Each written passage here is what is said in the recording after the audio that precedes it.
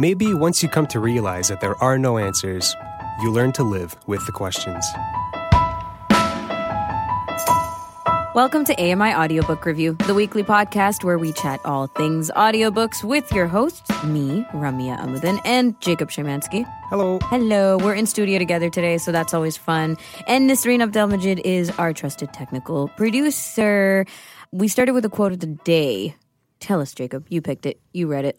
This one's from My Oxford Year by Julia Whelan. I like this one because it's a lesson that I think we all need to learn, and that sometimes we don't know the answers, and that's fine. That's kind of a literal interpretation of that quote, but I don't think it's deeper than that, but it is very meaningful. I think so. I just wish we could talk to the author. I'd like to know more. Oh my gosh, your wish is our command. Because we've done really well not to tease, over zealously about this, but on the inside, we've been just very, very giddy because we're excited to have one of our very favorite audiobook narrators on with us, Julia Whelan, today on the show. She's an author. She's an audiobook narrator. She's read and narrated over 500 books. She's done so much, not just in the audiobook realm, otherwise as well. Her most recent book, Thank You for Listening, was a Goodreads Choice Awards nominee for Best Romance in 2022. Her debut novel, My Oxford Year, garnered a Society of Voice Arts Award. So there's lots going on. The Invisible Life of Addie LaRue, which I never stop talking about. It's by V.E. Schwab, but narrated by Julia Whelan. Is one of my favorite performances and favorite books that I've read of all times. There's Educated by Tara Westover, Gone Girl by Gillian Flynn, and The Witness by Nora Roberts, The Collector by Nora Roberts. These are just a few. The list goes on and on and on. Obviously, if we went through all 500, we'd need another episode. But she narrates her own novels as well. My Oxford Year, Thank You for Listening, being the two that we've read, the book club has read. We have people from the book club joining us on the show all the time, including Amir Khan. So we're going to get talking to her. But Jacob, is there anything else you want to add to kind of preface Julia's work before we get into it? Listen, 500 hours or 500 books of narration work is pretty insane. Let me just put this in perspective, okay? Using rough numbers, for the sake of simplicity, we're going to say every book, Julia, that you've read was 5 hours. I know that's a lot less, but we're using conservative numbers. That's 2,500 hours of content, roughly. There are 8,760 hours in a year. You're 39 years old, so that means you've been alive for 361,640 hours. With these numbers, we can surmise that you've spent roughly 0.731% of your life in an audio booth. You went full nerd on this, man. I'm so proud of you. Welcome. Does that sound about accurate, Julia? And welcome. Hi. That was the best introduction I've ever had. That's amazing. And that just goes to show that, math doesn't always tell the whole story. Yeah. Math is subjective. Right, and those are very exactly. conservative numbers. Your audiobooks on average are a lot longer than 5 hours. And Yes, I was also not narrating pre-verbally, so we can't average out the 39 years. Yes. Right, so there's got to be some of that. Maybe next time we'll come in with a graph, yeah? Yeah, Oh, sure. yeah, that would be great. Graph. Yeah, exactly. Yeah. No, I've been doing it about 15 years now. It's kind of been a bell curve where I started with a few titles a year and then was at my height doing about 70 or 80. And now I'm back down to about 5. So it's 5 a year? At this point, considering everything else that I'm doing, but that's only in this last year. The year before that was about 20. The year before that was about 30. And it's kind of mirrored the beginning of my career here. So I'm not saying it's the end, but I'm just reprioritizing, I guess. Yeah. But yeah, it's a lot. It's a lot of hours. It's a lot of hours. It's a lot of hours. And you know what? As I said, narration wasn't the start of it for you. You've done more kind of leading up to narration. You're telling us a little bit about how the narration part has been over the last 15 years. But your first high-profile acting role was when you were cast as Grace Manning in ABC's Once and Again. So that was when you were 14. What was it like to transition? I mean, you don't necessarily have to go into the acting parts of it unless you want to, but from acting to narrating, what was that like? Yeah, I mean, I've never taken to anything the way I took to this job, where it was the thing that was best suited to my particular skill set and sensibilities. So I loved acting. I've always loved acting. I still do. It's my first love, but it's the rigor of Hollywood and the structures around it, and also being in any way recognizable and famous was just so, it made me ill. I was just not comfortable with giving up my anonymity for this thing that I loved. And it's not like I set out saying, how do I fix that? How do I get to act every day doing things that no one would ever let me do on camera, but also be totally invisible? I could not have designed this job better for me. So the transition was totally accidental, at least at that time, I think. I got into it right after college, and it wasn't really an industry yet. I mean, there was an industry, but it wasn't this juggernaut that it is now. And I think now there's people who actively are like, I want to be an audiobook narrator, and they go into it. But at the time, we all fell backwards into this job. No one knew this was a thing you could do. And so that's what happened with me. I took a break from on camera when I went to college. And when I came back, I thought, okay, well, I'll just start acting again. But the business had changed a lot, and I had changed a lot, and I needed something to pay the bills. And this kind of fell into my lap, and then I went, oh my gosh, this is the best thing I've ever done. I love this so much. That first gig, do you remember it? And yeah, sure. Felt? I remember. You always remember your first. Yeah. I went to. There was a studio in Michigan. There still is a studio in Michigan, and at that time, no one had home studios. No, you actually had to go into studio to record. And I was given 2 YA novels. The first one was Need by Carrie Jones, and then as soon as we finished that, I just started in on Peace, Love, and Baby Ducks by Lauren Myracle. And I've said this before, but I think I can credit my career to just the accident of timing, which is that at the time when I was starting, there was this boom in YA, and they needed younger sounding voices. And so I just came in and fulfilled a need. Isn't that funny? The first title, and that was really what it was about. Like so many things in life, it's the right place, right time. You were just lucky to be a young voice at that time. You have to be thankful, right? Before we move on, I don't think we could live with ourselves if we didn't play a clip of your work while we have you here on the show. Why not? Oh, God. Yeah, here's a clip from my Oxford year. Okay. All the breath leaves my body.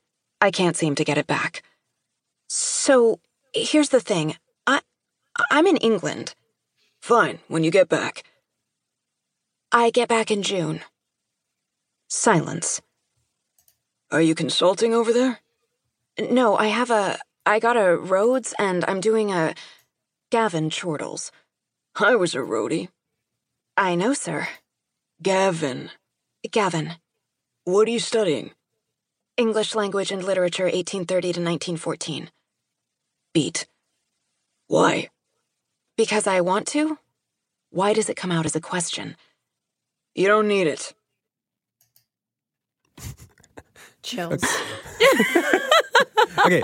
Literal chills. Let me just get this over with before we turn this into a gush session. Just once. Julia, your narration is so good. Yep. That's it. That's it. Oh, God. It's so good. But we can't help but notice that you're cringing at wanting to hear your own voice here. I know. No one likes the sound of their own voice. No one will listen to their own voice in an outgoing message. Does it? You kind of put up with it, but I do. I mean, there's certain. I think I'll say that. Well, first of all, that book is this is just trauma for me because it was the recording process. Well, the recording process was so difficult, which we can probably get into. But I have not listened to that book since I did it. And there are books that I absolutely will listen to that I love, but it's because I love the book and I can kind of divorce myself from listening to myself. It's I'm on a road trip with my husband or friends or something, and I'm like, you need to hear this book. So I'm comfortable with it. I just don't relish it. Okay, yeah. It's like seeing yourself on camera. I can see myself on TV. I got over that a long time ago, but I don't seek it out. For some reason, it feels different, though. Seeing yourself versus hearing yourself, at least for me. But and I want to get into that recording process of my Oxford year. But before that, let's go back to just really quickly, go back to that first gig of yours. Because, I mean, obviously, it spun into the next 15 years of your life where where everybody gets you in narration mode. So did it lock in for you that first time around? Did you have this magical moment that people think of when you think, this is it? This is the rest of my life? No.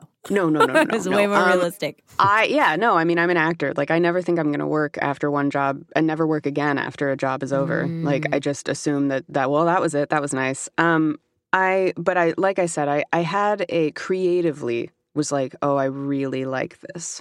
This is everything that I like. This is reading and performing and interpretation, and I really, really like this. And I remember thinking, if I could just get like a book a month just to take some of the pressure off of, just LA and paying rent. And like I was tutoring and I was teaching writing and I was doing, I was picking up screenwriting gigs and I was picking up whatever, guest star TV stuff would come up. But it was like, if I could have the stability of maybe one book a month, that would be great. And so that was the only goal I think I had after that first session. One book a month. Not much to ask for. Yeah. Is that the pace you're going at now? One book a month?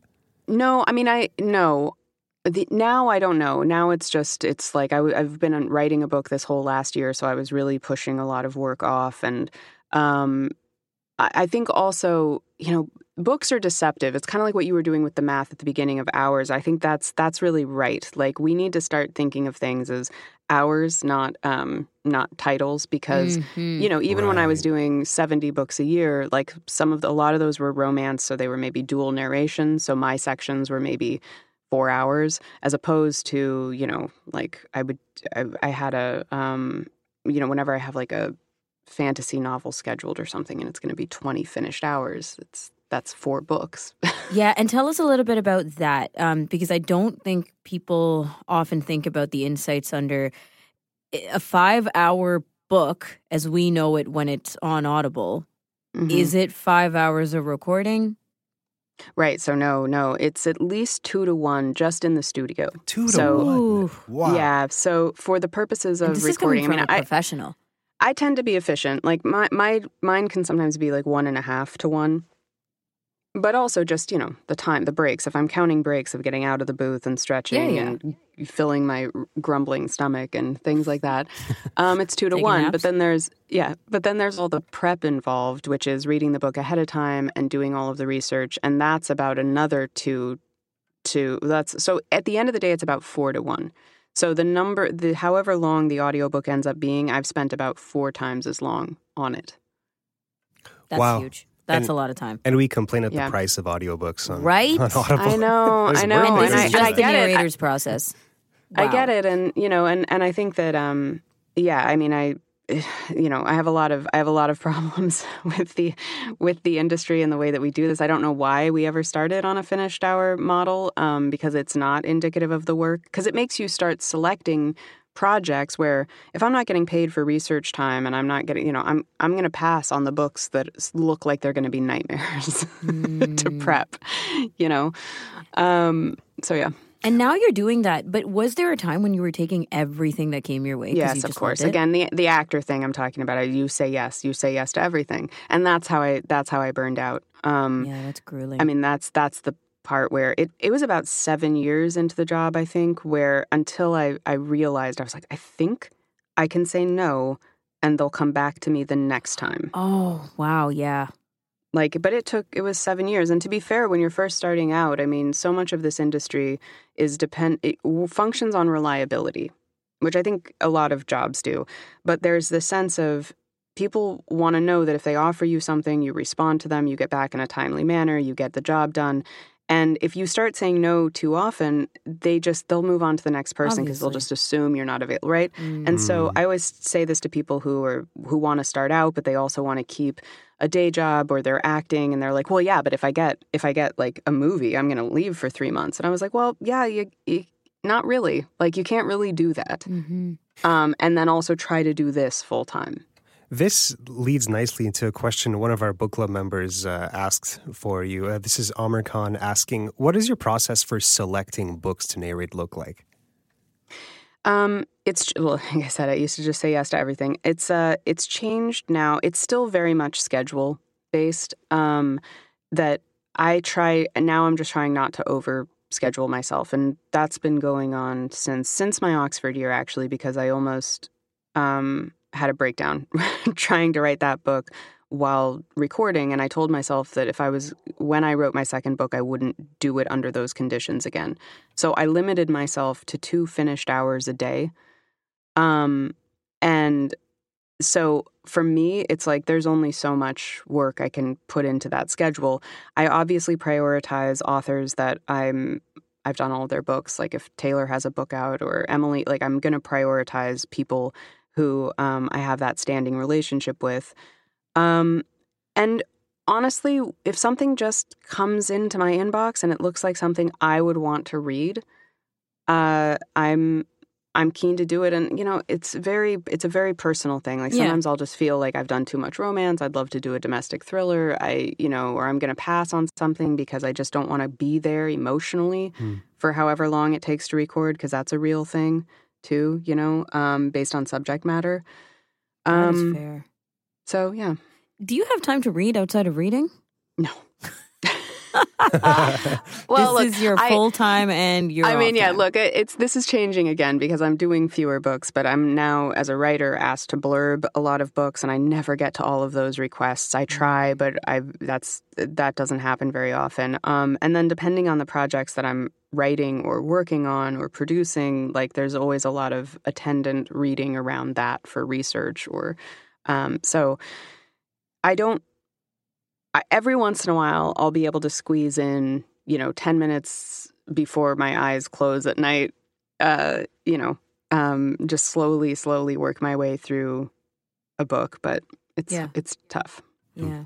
My Oxford year was one of the 2 books that you both wrote and narrated or authorated.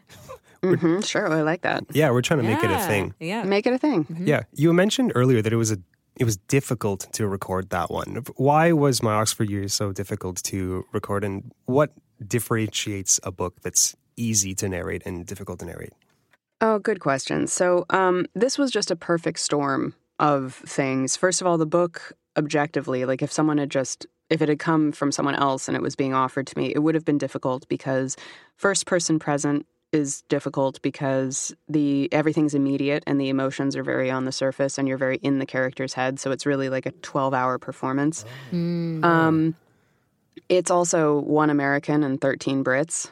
And just technically flipping between those is challenging. And I worked with an accent coach on that one because I was like, we need to come up with 13 distinct characters. Wow. Like I can't just do my passable like British accent here. I really want a full cast. We do? Yeah. Yeah.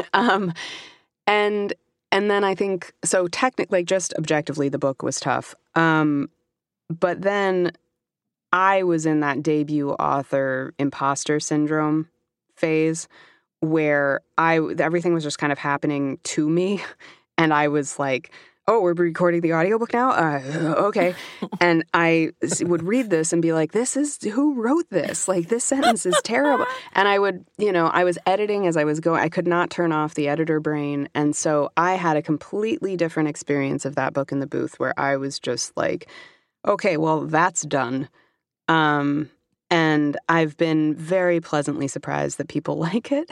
Oh, it's such a great book. So what you're telling us, you were legitimately editing the writing as you were narrating? To a certain extent, like I got through about 2 days of doing that. Little stuff like copy edit stuff, line edit stuff. Yeah. And I sent the notes. I would send notes every day to my editor. And finally, after about 2 days, she was like, this is not how we do things. You can't do this anymore. No. Like it's locked. The text is locked. The privileges of being the author-rater. Yeah, it was. She was like, "Don't do this." Okay. And I was like, "Okay, but what about typos? If I find typos, that's okay, right?" And she said, "Yes, but you can't at this point. Like we're past this." And did they budge at all?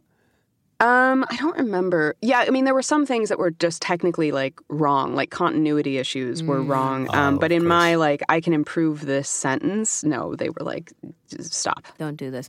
Okay, so here's my question then. When you were writing the book, did you not Think hear about audio? yourself? Yeah, like You'd hear be yourself in shocked it? to know that I never do that. I cannot, Really? even this last thing, which I'm sure we'll talk about, but the thing I've just finished now, which is specifically written for audio, I did not think about how it was going to be in audio until about a week before I recorded.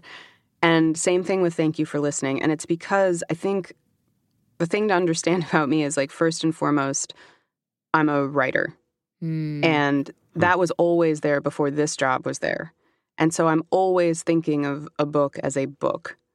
That said, part of my editorial process has always been reading things out loud, but not from a performance view, just for like, does this sound musical? Yeah, like, am I repeating words? Are these sentences clunky? Like, you know, that's part of my revision process, but I'm never thinking about performance choices when I'm doing that. I'm more focused on the writing. That's fascinating to me. I hope you don't mind me saying that because it sounds like a compartmentalization thing, right? Like, yeah, you're just totally, you know, you finish the book and then you're like, oh, now we got to read it. Yeah. And get back into the process. But then while you're in the process of reading or narrating the book you wrote, you're also like, well, can we tweak the writing a little? You know, yeah, going and it back always to the writer self. Inevitably, what happens is like as I get to this point where I am getting ready to record, or I'm recording, or something like that, and then I'm doing someone else's book at the same time, or the week before or after, or something. I always just have this moment where I sit back and I'm like, God, this is nice. Like to not even be thinking about the book or the writing, to just be in someone else's hands. Just like, good for you. You figured you wrote a book. You wrote a book. I love and like that. all I have to do is read it. This is great. Yeah. It's like a whole different mode, I guess. Yes. Yeah. Yeah, there's something about reading your own books back at yourself that makes you rethink everything, right? Right? Yeah. I mean, when I used to direct audiobooks a lot, and I would do some author reads occasionally, and, you know, especially when they're not trained narrators, it always takes people by surprise how difficult it is for a number of reasons. And I think something happens too in the recording process. It's like for me and for the authors I used to work with, that's sort of the moment when you realize other people are going to be consuming this. And so sometimes, particularly for like memoirs, it can be, that's where you start to feel like overexposed. And it kind of hits, like the truth finally settles in that other people are going to read this or listen to this. Yeah, because you're not necessarily actively thinking about that the entire time. I think that would be, you know, sabotaging. Right. Yes, yeah. Male characters, you want to talk a little bit? Everybody has questions about you doing male characters. You do a stellar job. Yeah. Thank you. Thank you. I know my husband has this joke because he does voice. He has a lovely voice, like a great voice. And he was always the one who would, you know, people would be like, oh my God, can you just say that again? And he's like, no one cares. No one cares. They just want you. They just want you to do your me impression. Oh, wow. But I'm very, you know, that also was a learning process. I think when I first started doing it, especially romance, and you would have these kind of alpha guy, and, you know, you want to be as deep as possible. Like, that's what it is. And I would just kill myself. I would like tear my voice apart to try to go as low as possible. And I would listen back and be like, I don't even hear it. Like, I don't even hear all the effort that went into that. And I think two things happened. One is my natural register just shifted lower as I got older, and as this job put a lot of miles as I clear my throat, sorry. This job put a lot of miles on my voice, so my lower register is more accessible. But I think the main thing is that there was just, in my head, there was a shift where I realized that performance, all that matters is the performance. And like treat them like I would treat any other character. Just perform them. Don't try to be a guy. Right. And I've had this talk, actually I was talking with Romance, my co-narrator, for the next thing, who's a romance like god. And he said, I'm so sick of hearing like people saying I would rather listen to Julia do guy voices than any of the guys. And I was like, it's very simple. I know how to murmur. And I feel like a lot of men, they come to the mic in a very presentational sort of way. And sometimes it can just be like, I'm shouting into your ear hole. And and I was just like, it's a seduction. If that makes, like, I don't know. This is a bad answer to this, but the point is, it's a combination of just feeling like this is a character and I want to do him justice. I want him to feel fully realized and give him as many levels and as much latitude as I would any other character. And yeah, just being sexy again. I don't know. Yeah, not screaming into well, your ear hole. this is a very specific question, but how do you physically do your male voices? I don't know. At this point, I don't think anything happens. Like I said, I used to really, and it sounded bad. It sounded like an imitation of something. Right. And that's very annoying to me. If I could go back and like bonfire the first, 4 years or something of my career when I was trying to do that, that would be great. I would love to do that. But I mean, yeah, I don't think anything really physically changes. It's just a very accessible part of my range now. That's cool. But when you're recording, by the way, do you have a director, somebody working with you? Is it just your own process? Typically, no, there's no director. On very few projects, there's a director. Okay. But usually it's just me talking to myself and then uploading the files to an editor who will listen along and send me back any corrections that need to be made. But I don't have any immediate feedback. And you talked about taking breaks and stretching and eating and all that stuff during studio sessions. Do you know at this point how long you can go before tapping out of a studio session? Or do you say, like, I have to put in 8 hours? And what is 8 hours? No. Jeez. I mean, yeah, I don't, at this point, like I said, I just limit myself to 2 finished hours a day. Okay. Unless something's gone wrong, like unless, I've been sick and I've got to make up or catch up or something. But that's my goal. And I usually will take a break. It seems to be about 45 minutes to an hour. I mean, honestly, it's oxygen becomes the problem. Like the booths are so, at least mine is very small. And you just need air at a certain point. Otherwise, I would probably just keep going. Yeah, because you can't have a ventilator in there. It's going to be there's like quiet. There's a quote unquote a fan, but a so-called fan. Yeah. Yes, allegedly, but it's feeble. Because for Jacob and I, who have low vision / are blind, we use a screen reader. And particularly the way I read verbatim is by a screen reader in my ears and then reading out loud. So there is a point where I feel fatigued, like I can't hear things anymore. Like screen reader saying something, but I may as well be just talking gibberish or hearing gibberish. And I wondered if you can experience that fatigue. Absolutely. Or if you stop before then because you know when it's going to hit. I mean, well, again, this is part of the limiting it to 2 finished hours a day. Like I would, when I was, again, doing that kind of volume before, I would sometimes have to do 4 finished hours a day. And then that's when not having a director is a real liability because I'd get to the end of the day and be like, I don't even know what I just said. Like, exactly. Where is the emphasis in that sentence? Like what word am I even trying to hit? Yeah. And so... Yes, for sure. I mean, that's, again, a muscle that you kind of develop. I remember when I was first starting, at the end of the day, I would just be exhausted as if I'd like done something physical. And it's just your eyes and your ears and your brain being like, go lay down. You're done. We're done. Exactly. So, yeah.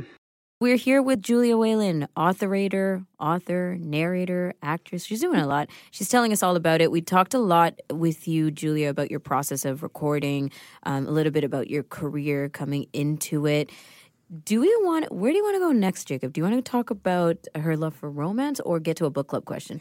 Yeah, let's start with the question about the romance genre. I think you have some strong feelings about this genre based on...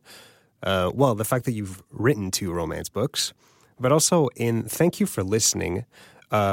there's one quote that I found pretty interesting. For context, this quote is told from an author in the book, June French, that is the main character's idol, favorite author.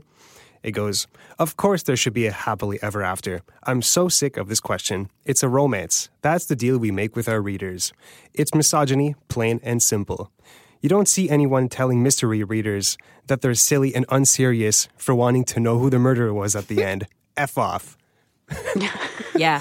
That kind of says it all, no? Yes. And more to that, Swanee, the main character, also has strong opinions saying that happily ever afters are unrealistic and that the men in romance novels are fantasy men, as she calls them. And she doesn't say that in a good way.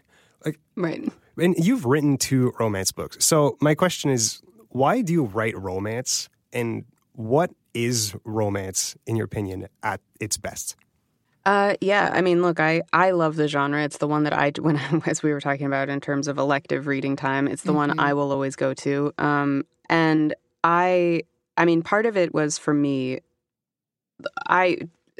Swanee is sort of like this. She was me maybe 7 years ago, where I was burned out on recording romance. And I was just like, nothing in life is going right. And all I'm dealing with is an aging grandparent and like death and dying. And like, I don't want to, don't give me this, like, we're just going to magically, everything's going to be fine. And, I don't want to hear it. But I think that there's a character in there who says that, like, it's romance novels are kind of a leap of faith, and that they give you that sense of everything's going to be fine. And sometimes when life isn't, you want that comfort and security and safety. So the denigration of them is something that is incredibly irritating to me. And I mean, it's obviously in line with the way that we denigrate anything that women seem to be interested in. But there's that genre too as a category has like exploded in so many ways, and now there's so many different types, and I still think that people are stuck in this kind of like mid-90s understanding of it, where they only see Fabio on the cover and like that type of book. And now we have everything from, rom-coms, which I guess is sort of what I write in, to, very specific types of kink or different types of relationships, or like it's such a broad category now. And at the end of the day, it is just about being seen by someone and feeling love. And I just don't understand how that needs to be criticized. Right. Like, how is that a bad thing? How is that a bad thing? I mean, people love true crime podcasts or something, and I don't understand that. But, like, I'm not out here being like, I don't understand how these people could, like, think about killers all day. Like, what is wrong with them? Yeah. That's a good point. So, I think that's my feeling about it. And I wrote the next thing. The third project is a dyed-in-the-wool romance, like a proper. My first 2 books are kind of closed door, and they're rom-coms, but with kind of complicated subject matter. And they're marketed as romances. I didn't write them as romances. That's the way they were. I wrote them as just the novels that they needed to be. But this next one is a proper romance. Although my co-narrator will say it's really more erotic fiction that happens to have an HEA. I may have also screwed that one up. I don't know. But yeah. When's it coming out? Do you want to tell us now, or can you? Yeah. So I'm doing it myself. I'm doing it on my own platform that I just started called Audiobrary, which is it's an audio publishing company and app. And I'm doing it as episodes, the way I wrote it. And Thank You for Listening. It's the book within a book from Thank You for Listening. Sorry, I should have said that. It's the book that they're recording in Thank You for Listening. Which was a ridiculous premise that would simply not let me go. Wow. I created this thing just off the top of my head, which was a second chance romance with a gigolo descended from Casanova. And it was so absurd that I had to try to make it as realistic as possible. And I did. And now I'm like, it's so great.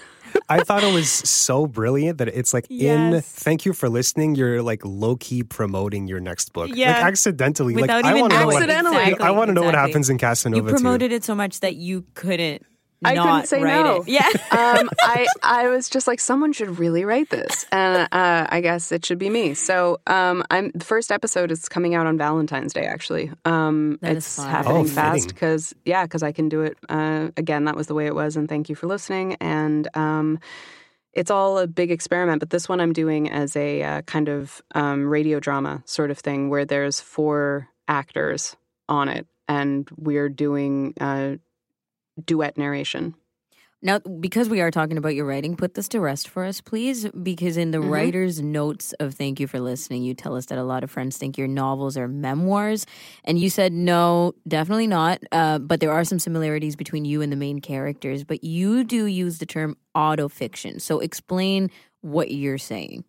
Yeah, so I think maybe I will finally stop being accused of this because I don't think anyone thinks that The Second Chance Romance with a Gigolo Descended from Casanova is in any way autofiction. I might have actually written a book that has nothing to do with me. Maybe that's why I like it so much. We'll see. I think that my Oxford year was a kind of total accident where I was actually, that book came about because I was hired to work on a screenplay that was set in Oxford. It was a kind of love story set in Oxford.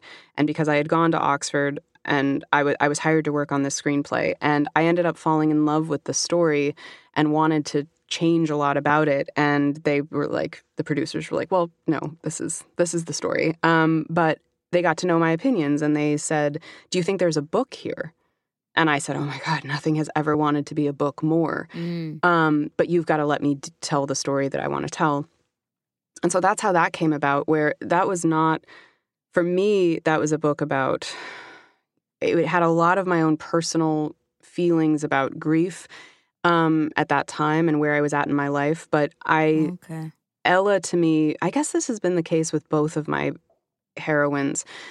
I look back, I think they're me at different stages of my life.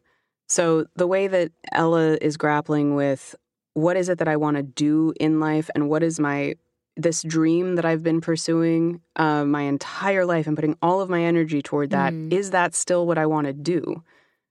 Was about me at her age as opposed to me when I was writing it. And with Thank You for Listening, I think that the sort of life didn't go as planned, very jaded sort of thing, needing to accept that like a chapter of your life is closed. That's Swanee, again, like 5 years prior to to when I was writing the book. So in that way, it's autofiction, in that I think that the subject matter is something I'm very familiar with, and the character's journey is something I'm very familiar with, but I fictionalize liberally. But you're channeling parts of you, I guess, is fair to say, at different points, at least after you've gone through it, so you can reflect back on. Yeah. We promised to get to some of the book club questions, and we've only read one so far. I'm sorry, go. Yeah, let's move on to that. This question is from Sharon Johnston. It's Sharon. This is so exciting. You are one of my favorite authors / narrators. I would like to ask you what genre of books you like reading and what are some of your favorite books? Sharon. Oh, man. Well, okay. So, I mean, I think, romance are my go-tos, but my favorite books of all time, I'm kind of all over the map. Like, it's all started with The True Confessions of Charlotte Doyle by Avi. And then Persuasion by Jane Austen. Middlemarch by George Eliot, which I wrote about in my Oxford year. And then the list of romance is like way too hard to go down. But for historical, I love Loretta Chase. For contemporary, I really do love Emily Henry. But there's so many. And what attracts you to those specific books? Voice. I really do think it comes down to voice. I mean, I think that it's just when an author's take is so clear on the page and you just feel like you're reading a person. Amr Khan, I mentioned him already. He's a contributor on the show as well as just an avid audiobook worm. So he says, he's sent us a bunch of questions. Let's get to at least a couple. How do you prepare for reading an audiobook? Do you read it first, speak to the author, just go for it? You talked bit about this already, but the author part is interesting. You know, do you experience a lot I'll of go into the hands-on research. I'll go into the research part of this. Yeah. So when I'm reading, I'm keeping 2 lists, and one is a word list of words I don't know how to pronounce, and sometimes they're real words, but sometimes they're author invention. And then I'm keeping a character list with any vocal descriptors that the author may give their characters. And then I've got to compile this like research question, and sometimes I'm put directly in touch with the author, and sometimes it's just working its way through an email chain of like audio producer, back to editor, back to author's agent, back to author, and then trickling all the way back to me. But yeah, with some authors at this point, especially who I have a relationship with, there's kind of like, I mean, Addie LaRue is a very good example where I had not met V before that book, but she really wanted me for that book, and I really wanted to do it justice. And so we got on Skype, and I was like, here are my questions, because I don't know how to do this exactly, so let's figure it out together. Because with that book, it was like, how do I track... Do we want to give her a French accent, first of all? Like, do we want the French characters to sound French when technically she's French, but to an American or English-speaking listener, how's that going to sound? And then we want to soften her accent over time, which would be fine if the book were linear, but because it goes back and forth in 2 timelines, I had kind of like an actor insecurity moment where I was like, people are going to think I can't hold a French accent. That's fair. That's a great point. That's so fair. Wow. And we talked it out, and we decided, you know, just how far I would go on like the strength of it in the beginning to just how light it would be at the end. And then I just had to get my ego out of the way and be like, you know what? I trust the reader. I trust the listener to know what I'm doing here. And not to mention, like, she already wanted you for the gig. So she was like, yeah, you're it, right? So whatever process you went through, you were the but I one wanted to clear that with her. That was not a swing I wanted to take without clarifying with her. Because if she were like, no, I see this as just totally just neutral the whole time, then I would have taken that into consideration. Right. We actually reviewed that book on this show a couple months ago. Yeah, I'm a diehard fan. Yeah, me too. And if I remember correctly, you perform Addie with just a very, very light French accent, right? If I mean, at the correctly, beginning, very light. in the Villon sections, she's a French country girl, and everyone around her is French. And when she goes to Paris, everyone's still French. But it starts to. I chose to have it start to lessen when she leaves the geographical borders of France. So when she goes to, I mean, she's in Germany at one point, and then by the time she gets to America, it starts really softening. Okay. Another question from Amir, and I think this has a lot of underlying context. You'll get it. It says, would you consider a trip to Toronto to feature as a setting for one of your future books? That would be nice. Of course. Julia, would you? Okay. Of course. I totally would. I have not actually been to Toronto. It's a huge failing of mine. I know. I've spent time in Montreal, and I spent time in Vancouver, and I've never gone to Toronto. Oh my gosh. There's going to be so much beef now within Canada. I know. But I want to. Okay, good. Soon. She hasn't come to Toronto yet. But I will. Question from Ryan Huey. My favorite performance by you is from Bluff. How do you prepare for roles like this one? It seemed like it was fun yet very difficult. Is there a routine that you Sorry, do I'm talking over you. Sorry. Pumped up? I'm pumped up. Can you tell I'm pumped up? Yes. So, okay, that book is, that's difficult, but in the best way. Like, that's one of those books where I talk about that book all the time. Yeah. I love it so much. 2 great characters, which you don't see a lot for women. And I think one of the things that I love about what Michael Cardos did in that book is, like, he took a kind of Sting or, like, any of the, like, Newman and Redford movies and then, like, made it for women. And I love that book so much. And so... difficult. Sorry, repeat the question. I got so excited that someone knew Bluff. Sorry, repeat the question. He asks, do you have any techniques for pumping yourself up for preparing? Oh, no. When a book is that good. Yeah. No, when a book is that good, I'm just so excited to get in the booth. Okay. But do you ever have routines? Like, do you have like vocal warm-up Yeah, do routines you warm and all up? these other things? Yeah, sure. I'll warm up. I do this thing Sounds like where you're I like. appeasing the people.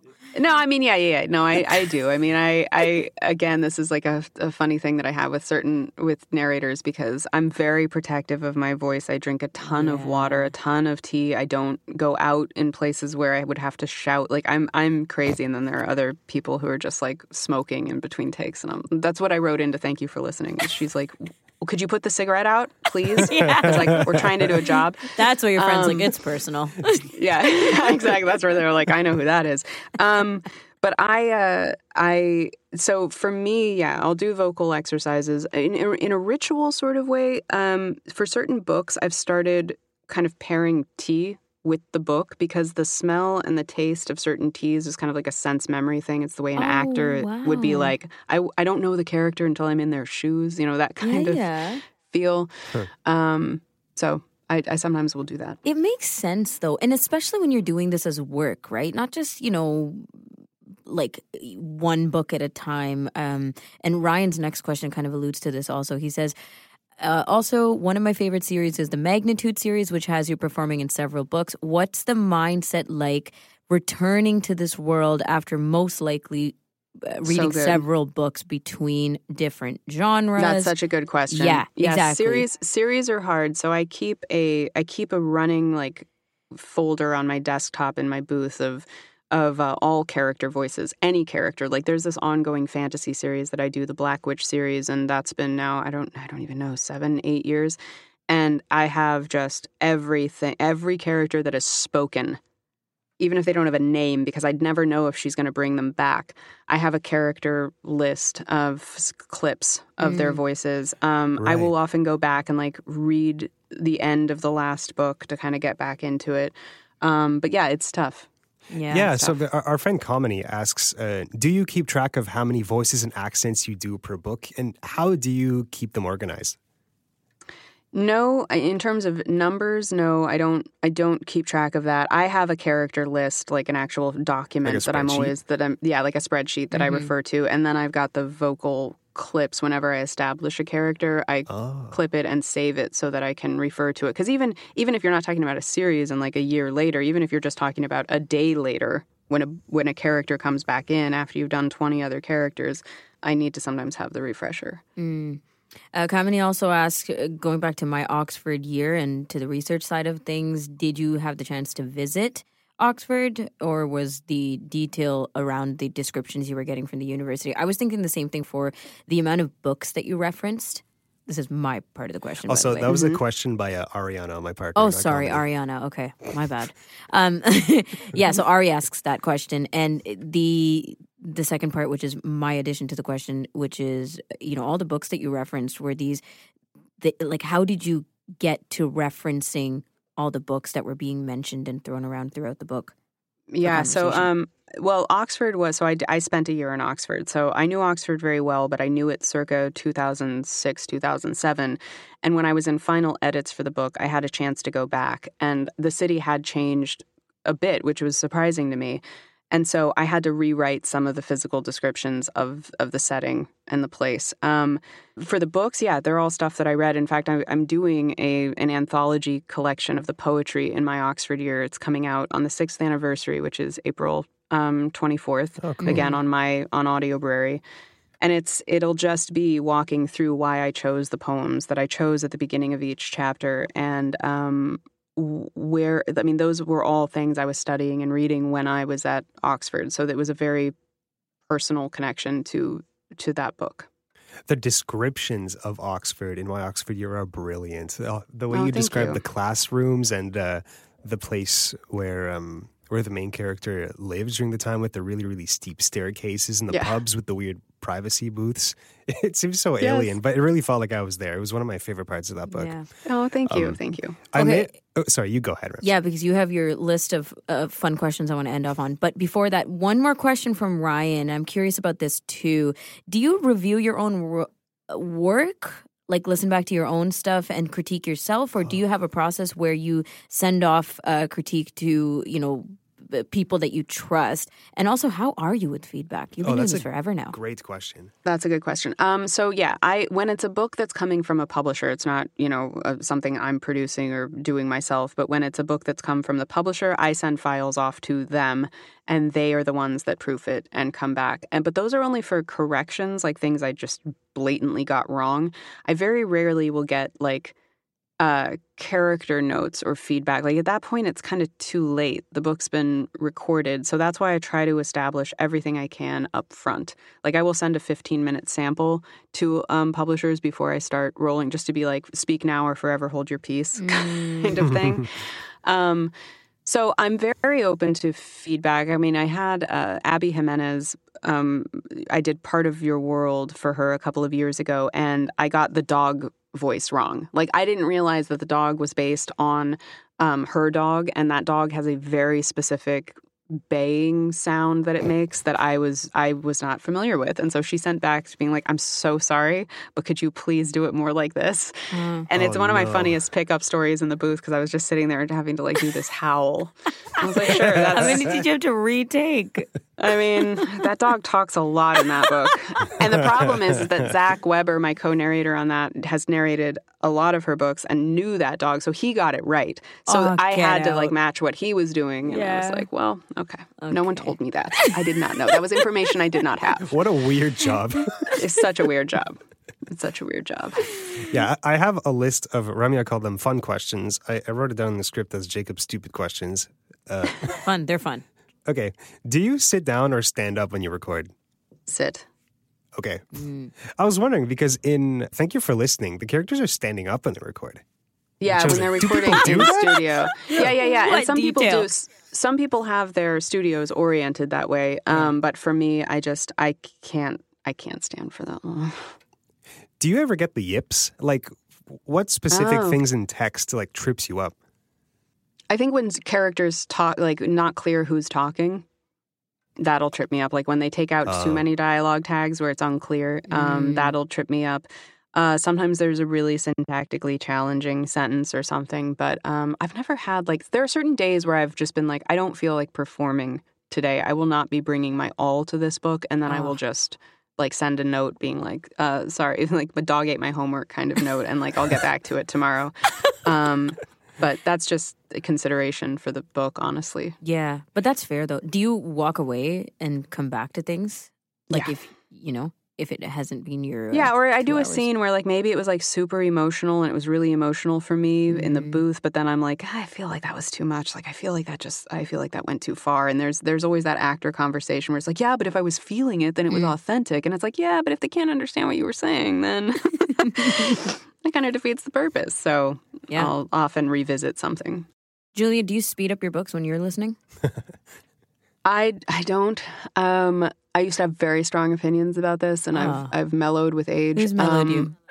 Well, research mellowed me, which is that I used to be like, don't ever listen above 1 because that's how the narrator intended it to be done. And like, I want to hear how they wanted to perform it. But then I've seen so many people say I didn't like audiobooks until I could, I have ADHD or something. And by clicking up the speed, it now matches the speed of my brain. Yep. And I went, okay, never mind. I'm done bitching about this. Yeah, it's true. I think that's something that I'll add to my argument as well about why I speed up books. Thank you. How would you feel if I told you that Ramya listened to The Invisible Life of Addie LaRue at 1.7? 2. That's fine. That's fine. That's Not fine. 2.5 freaks me out a little bit. 2.5 is like, you're not retaining anything. No, you're not. Like, please, this is that's just why I slowed information down. coming in. You see, I've slowed down over the years because I genuinely felt that I wasn't retaining anything, even though I was getting through the books at the pace I wanted to because of the. Also, that's a thing that's changed in the industry. I will say, when I first started, I would have a lot of directors back when I was going in studio and was directed a lot of being like, you need to slow down. Like audiobooks work at this pace, and I remember kind of rejecting that, being like. But people don't listen at that pace. Exactly. And I think as a society, things have just gotten faster. I mean, I feel old now where I like look at a TikTok video and I'm like, that happened so fast. Like, I don't know what happened. And wow. And we can speed up our TikTok videos now too, right? Yeah, that's true. Why? We can. Just push it down. It'll speed it up. Can you slow it down? No, speed it up. Why are we trying to slow it down? Anyways, I feel like we're not on the same page anymore. Let's not end on this note. Julia, thank you so much. You're so welcome. This has been an absolute fantastic conversation. We've been so looking forward to it ever since you said yes to coming on the show. So we appreciate it. We appreciate you taking our questions, our book club questions. Everyone's hyped as hell. And of course, for just telling us so much more about yourself. We love it. Oh, sure. Thank you so much for having me. This was a blast. Was a blast. Julia Whelan joining us on AMI Audiobook Review. You know, keep this in your favorite episode ever because it was a lot of fun. Before we go, of course, we got to shout out CELA and give you the featured titles on their homepage at the Center for Equitable Library Access, CELAlibrary.ca. The 3 featured titles up there are The Mystery Guest, Molly Maid No. 2 by Nita Prose, Suspense and Thrillers title, Oath and Honor by Liz Cheney, Politics, Government Biography. And the last one up there is The Bill Murrays by Jen Arden, Gentle Mysteries. There you go. 3 books you can check out at CELAlibrary.ca. That's it for us. Next week, we are chatting with Sarah Hillis, a super interesting topic on the rise of multi-voiced narration. That's on that's Know Your Narrator. Definitely a trend that's popped up Yeah. lately. I'm really looking forward to that one. It's everywhere, exactly. Plus, we're going to talk to Natasha Peters, an avid audiobook worm, and that means rapid fire review. Woohoo. You can call us 1-866-509-4545 for your feedback, your questions, and everything else you want to give to AMI Audiobook Review. I'm Ramya Amadin with Jacob Szymanski and Nisreen Abdel-Majid. Until next episode, happy audiobook listening.